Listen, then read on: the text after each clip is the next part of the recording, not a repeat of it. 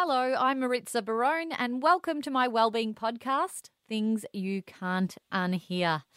As a radio and TV presenter with a focus on wellness, I've interviewed very many health professionals in my time and heard stories and journeys that are eye-opening to say the least.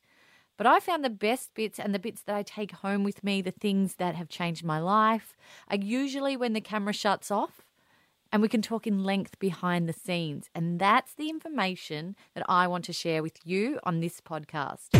Okay, so today I'm going to jump straight into my interview about all things fertility and infertility with the exceptional Dr. Lynn Burmeisiter. For those who don't know her, she's a qualified obstetrician, gynecologist, and if that wasn't enough, now a fertility IVF specialist at the top of her game with her own clinic in Melbourne called Number One Fertility, and her focus is to provide the best fertility treatment at affordable costs. She has made countless families' dreams come true by giving them the most important thing in their lives, and that's children. Hi, Lynn. Thank you for being here. Hi, Maritza. Thanks for inviting me. You're known as the fertility queen. I know. Lucky me. How good is that? Yeah. I've interviewed you briefly before, and Yes. I've followed your work for a long time. Yes. So I'm already a fan, but can you just give everyone a bit of a bit of background on your career and your philosophy? Sure. So I finished medicine in the 1990s, and then I went into obstetrics and gynae training and just fell in love with delivering babies initially. But then I met Professor Carl Wood, who was the founder of IVF in Australia, and he sort of took me under his wing and said that, you know, on the side, maybe I should start learning how to do IVF. And I just became very passionate about IVF as well. And then I went to America and trained in a big IVF hospital in New York City. So I spent 2 years of my IVF training in New York City, and then I came back and I started working back in Australia. And initially I used to do the IVF, and then once I got the patients pregnant, I used to deliver their babies. But about 8 years ago, I became so busy with just all the IVF that I couldn't do the babies as well.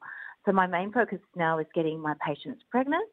Mm-hmm. We don't always have to do IVF, but about half patients that I see will do IVF and half will just get pregnant naturally. Ooh. So I've been practicing in this area for about 20 years now, so I feel I am an expert in this area. Oh, you definitely are. Yeah. And people are really talking about you at the moment as well in a positive light. So you did say that you try and get your clients pregnant through other ways as well as using IVF. What are some of those ways that you do that through? Yeah.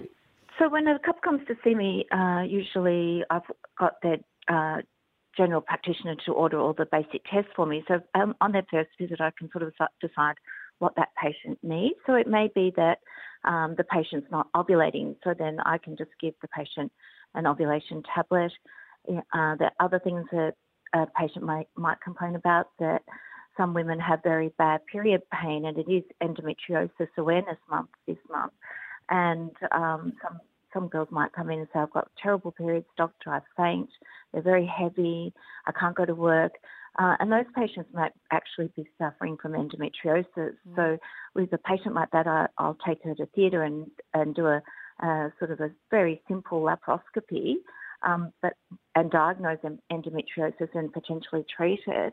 And then we've got oil now that we put through the tubes that actually has been shown to improve pregnancy rates rather than just putting the traditional water through the tube. So we flush this oil through called lipid oil, and it increases their pregnancy rates to 40% over the next 4 months. Wow. Whereas traditionally we used to just put water through, which increased their pregnancy rates to about 25% over the next few months. So the lipid oil is a fantastic new thing that can help our patients get pregnant naturally so they don't end up on IVF. So I mean, it's great that you do offer these tests initially, that people don't have to go through IVF, because it can be quite a grueling process, can't it? Can you talk us through the process? Because a lot of us don't know. It seems to be quite a private thing that people go through. They don't want to share the fact that they're going through IVF in case something doesn't happen and until they've got good news. So can you share the process with us? And I think that's a bit of a shame. So what I'm trying to do is break down the barriers for people to talk about IVF. And that's why I've created my rooms in a way to sort of like make people feel comfortable. And I really want to break down that sort of barrier that they feel that they can't talk to people. I've got a big table in my rooms that the girls sit on before they come in for their appointment with me. And they actually now, and I've got a coffee machine, and now they actually go and make themselves a coffee and they sit around the table and chat to each other about their fertility journey, which I think it makes it easier. And what the patients have to go, it is quite hard and very, very hard. And to be told that maybe you may not be able to have a baby is devastating. And I said once, it's probably, you get out of bed every day and it's like wearing a pair of tight shoes every day, all day, because you can't stop thinking about it. And my patients they can't stop thinking about it. It's on their mind. It occupies them. It comes into their relationship. It does sometimes cause relationship issues as well. The patients usually, the process of IVF itself is probably not as bad as the thought around IVF that it may not work. I think that's probably worse for the patients. The patients have to take about 10 days of injections, and they have a couple of scans along the way and a couple of blood tests. And by about day 10, the follicles are usually ready. And what we do is we give the patient a trigger injection that she takes at home at a certain time. And then we collect the eggs usually around 38 hours after the final trigger injection. The trigger injection matures the eggs. So when we collect the eggs are mature, hopefully, and the patient goes to sleep for the egg collection. So they do have an anaesthetic, and we collect the eggs through the vagina using a very fine needle that passes into the ovaries and drains the follicles. The scientist is standing next to me while I'm collecting the eggs, and the eggs are constantly kept warm. So they go into a test tube warmer, and then the scientist looks at the eggs in a baby incubator, so to speak, with a microscope, and she counts the eggs as I'm collecting them. Oh, wow. It really is incredible what you do and the technology behind it. But I have heard that you have used acupuncture in your clinics to tie in with these IVF treatments. Yes. So patients love acupuncture. There is some evidence for acupuncture on the day of their transfer, but a lot of the time I think it's a stress relief for the patient, and also they bond with their acupuncturist, and I think they enjoy going to their acupuncturist. And a lot of the acupuncturists, or most of them, have very good positive energy, and I think that positive energy also helps the process and helps them deal with the process of IVF as well, and may have an impact to their ultimate outcome as well. So I think anything to do with relaxing and around particularly your embryo transfer day, I think it's very, very important not to walk out feeling stressed and harassed after your transfer. So in my new rooms where our lab is being created, we've got acupuncture rooms and we've got massage rooms. So the patients just can decide. Some people don't like acupuncture because they've got needle phobia. So they can decide whether they want to book in for a massage or book in for acupuncture post their transfer. It's interesting because a lot of the time we look at the women, the female in the partnership as the fertility problem.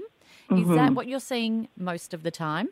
I think we do forget men, but I always ask the men to come to their first appointment and any follow-up as well, because they're 50% of the embryo. Exactly. And so I take a detailed history from the partner as well and make sure that they don't have any health issues. Particularly my number one beef is when they're smoking, because a lot of guys think that cigarettes don't hurt the sperm or the baby. But actually evidence is that men who smoke can actually affect the health of their unborn baby. So I usually, if a guy's smoking, I say to the couple, really, I don't think you should have any treatment until you've been off the cigarettes for a couple of months. And it could be an easy fix. Yeah. And sometimes I've had couples where they've just stopped smoking and they've got pregnant. So they've saved money from not buying the cigarette packs, and they've saved money from not needing IVF as well. You're helping everyone all around, but Yeah. it's infertility numbers are, on the horizon are increasing at an alarming rate at the moment. And, Yes. I believe the stats are 1 in 6 couples that are needing help to conceive. Is that right? That's right. So it is increasing. We're becoming more infertile. So men, we know that even a man's semen production has decreased from 100 years ago. So 100 years ago, men were producing around 100 million sperm per mil, and now the average sperm count is between 30 to 40 million sperm per mil. So it is dropping, and I think it's to do with our lifestyle, our environment, and what we do to our bodies as we're growing up as well. And like a lot of men in their 20s will, party hard, drink a lot, smoke cigarettes. That probably has an ultimate effect on their sperm production later on in life as well. So, and also what we're exposed to, radiation, pesticides, they probably affect our fertility as well. I do want to talk about that in depth. The pollutants and chemicals that are within plastics and even makeup, and that is the cause of infertility. It's been proven in many people. So what are your thoughts? How do we work around this so we're not led down this path? I know. Well, I always tell my patients to be mindful of what they are drinking. So, it's probably better to go to the tap and get a glass of water than go to 7-Eleven and buy a plastic bottle with water in it. So any patients that walk in a plastic bottle, I say throw that out because a lot of them have BPA in them. So I'm very mindful to my patients about talking to them about what they're drinking and where they're drinking from, and also what makeups they're buying. So I try and get my patients to look at the labels, make sure they're and particularly there are some organic makeup brands around now. So I ask them to look at the back of what they're buying and choose a fertility-safe makeup brand. What is it in these products that is causing the EDCs? It's the chemicals, the PBA chemicals, so that affect the eggs and the sperm quality.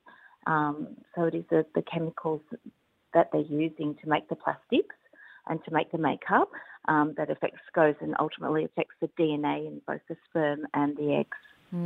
It's quite frightening because when you research this, it's things like washing fruit and vegetables and buying them from local sources reduces your intake. Okay, so we're thinking about our fruit and vegetables. We're thinking about what drinks we're drinking, the water from the tap even. We're thinking about what bottle we're drinking out of. Like there seems to be, oily fish intake, canned food.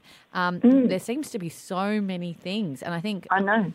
And it may be even, when we were children, we drank out of sippy cups, which were plastic and probably filled with toxins that, our mums gave us when we were children. So it could even be from when we were growing up that might be one of the impacts to our fertility later on as well. And also even when our mums are pregnant with us, the way she looked after her body affects our ultimate fertility as well. As a mum of 2 little girls, I'm telling you, I'm like, alarm bells are ringing with me, and I'm hoping that I haven't, harmed my children. But it's not all doom and gloom, because you are here and you are, helping so many families.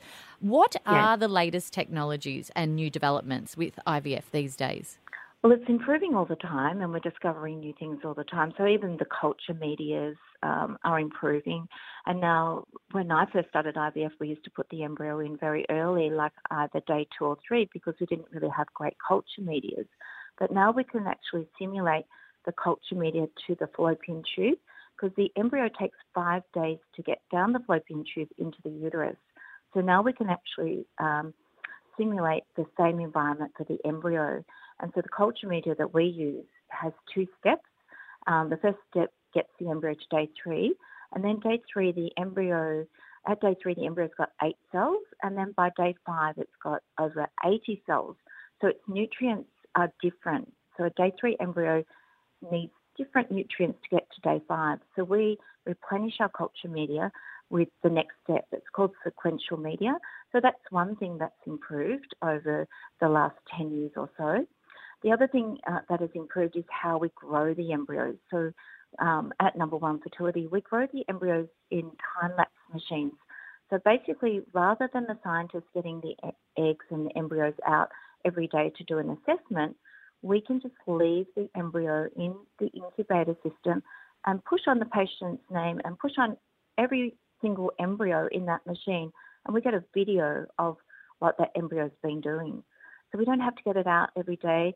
That also reduces the risk of the embryo being exposed to light, because embryos actually are very sensitive to light. So it reduces the risk of the embryo also being exposed to the surroundings in the lab and any temperature changes. So the embryoscopes are amazing new development that aids our scientists in not only selecting the best embryo, but also looking after and nurturing the embryo in a very, very safe environment. And does that also work with freezing of eggs and for people who are, just keeping their eggs on ice? Yeah, so freezing eggs is becoming more and more popular. And I have a lot of ladies who are in their 40s, and that unfortunately they missed out on the whole egg freezing time, because up until about 8 years ago we weren't really good at egg freezing, but now we've got a new technique called vitrification, which is snap freezing the eggs, so the eggs don't actually get damaged when they're frozen. And so that's become more popular over the last few years, and my waiting room is full with a lot of girls between 30 and 35 that freeze their eggs. And again, they still have to go through what an IVF patient would go through. They take medication every day in injection form and then have an egg collection. Then the eggs are snapped, frozen and vitrified, and each egg gets stored in a single straw, so it's a safer way of doing it. And also if the patient comes back later on, she might only want to store 5 eggs rather than the whole 10 or 15 eggs that she may have stored. For these people who are freezing their eggs, their age group, did you say 35 is the maximum age that you suggest No, they doing can freeze. I have got ladies that freeze their eggs older. We would like them to come and see us before their 35th birthday, but we do have some ladies where they've got no other option. They might reach 38, they still haven't met anyone, and they come to see me as well to freeze their eggs. It doesn't work as well as patients are getting a bit older or closer to their 40th birthday, but it's an option for them. It's not covered by Medicare, and the patients usually have to pay out of pocket to freeze their eggs.